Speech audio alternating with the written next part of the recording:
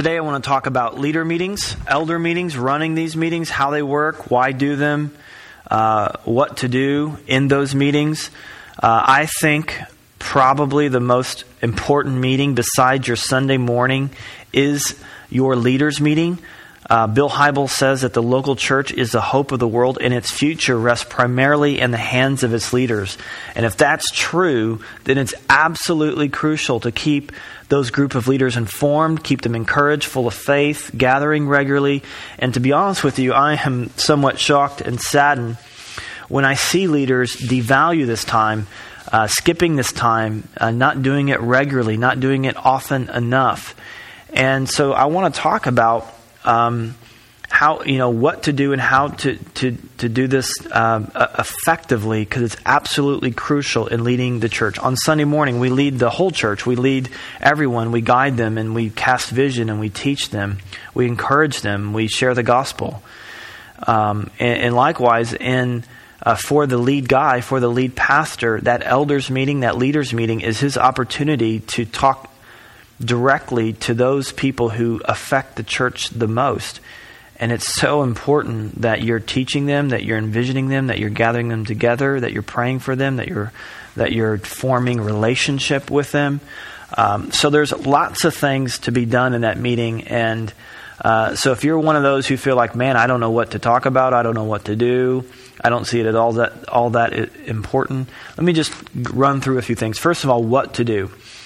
We've talked about why to do it, and here are a few things that you should do. One is you want to keep your leaders informed by celebrating the good news with one another. And with one another. In Psalm 48, 12 through 14, it gives us this picture of walking through Zion, recounting the good things and communicating this to other people. And we need to make it a practice of encouraging each other in all the good things that God is doing. It's importantly to celebrate the wins of the church in this meeting. So one of the things you can do when you gather together is just say, hey, what have you noticed, guys, that is positive in the church? Very, very important thing to do. Secondly, you want to check up on one another. If someone's going through a tough time, you want to encourage them in prayer. Just recently, I think this morning actually in our meeting, 2 people were going through a particularly difficult time. It doesn't happen every week, but it happened this week. And because the question was asked, how are we doing? That both those people were able to mention that. We were able to pray for them and encourage them. So you want to be there for each other. Thirdly, you want to cast vision. You want to communicate clearly what season you feel the church is in, where you think they are, and where the church needs to go. And so on that note, it's very important as a leader that you do know what season you're in. You know where the church is and where it needs to go. Otherwise, you'll get very, very stuck. So casting vision is a third thing that needs to happen in these meetings. Fourthly, it's a time to review. I believe that you should review whatever you do. So you review something as often as you do it. So if you do Sunday mornings weekly, which most of us do, we do it every week, then I would review Sunday morning every week. If you do groups, I would review groups every week. Whatever you do it that often. Now, you may not review everything in the church in that meeting, depending on how big your church is. But if it's a smaller church, you probably need to review everything in that meeting. If it's a bigger church, it may be subdivided into different meetings. But review is an important part.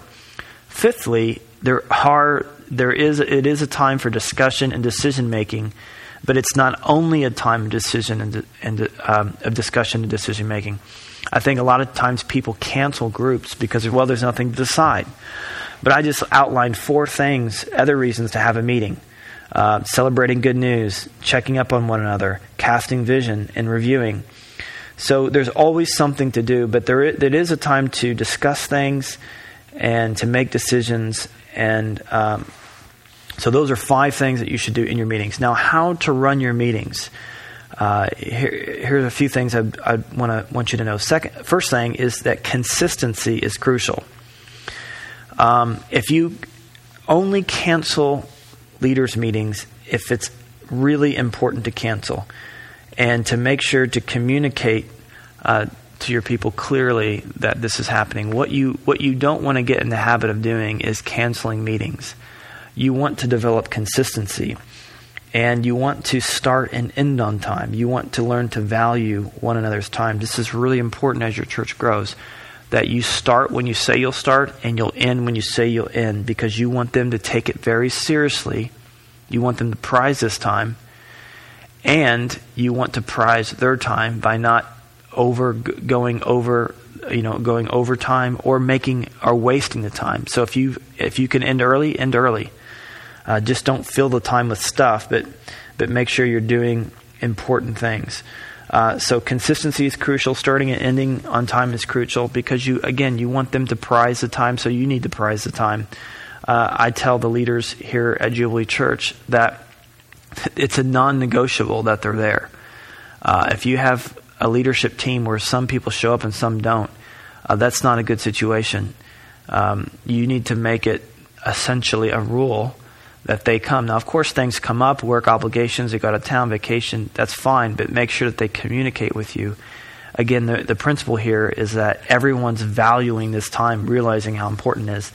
Thirdly, plan your agenda throughout the week.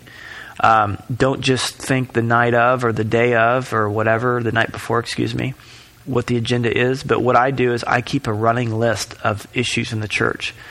So even today, I'll put things on the agenda for next week's meeting, even though today is the day that we have that meeting. We do ours on Tuesday. So keep a running list. That way, when you get to the time where you actually have to write down what you're going to talk about, it's not some lengthy process. You're kind of writing things down as you go. And then, of course, I do the day before. I finalize and make sure I have everything in place for that, and then come with a plan and talk it through with them. You could choose to send out your agenda if you want, if you find that helpful. I've kind of done that back and forth. And then finally, it is important that you lead the discussion. Leading the discussion takes skill. It takes keeping things on track. So you want to get everyone's input, but you want to lead it. You want to make sure that people are talking about what you think needs to be talked about. So a lot of times you're guiding it. You're keeping it from going off into rabbit trails. And you're keeping things on track. I think it's good to keep it loose and keep it casual to the extent that people are kind of joking and having fun, but not getting carried away. There's kind of a balance there. But it is important that you lead the meeting, because I think, again, these meetings are a great opportunity to do leadership. So to kind of wrap this up here, this leaders meeting, elder meeting, whatever you call it, is, I think, probably the second most important meeting outside of Sunday. Learn to prize this. Learn to be consistent. Learn to plan ahead. And then do those 5 things. Keep them informed. Celebrate wins. Review. Check up with one another. Cast vision. And then, of course, make the decisions and discussions. I hope this is helpful in you running better leaders meetings.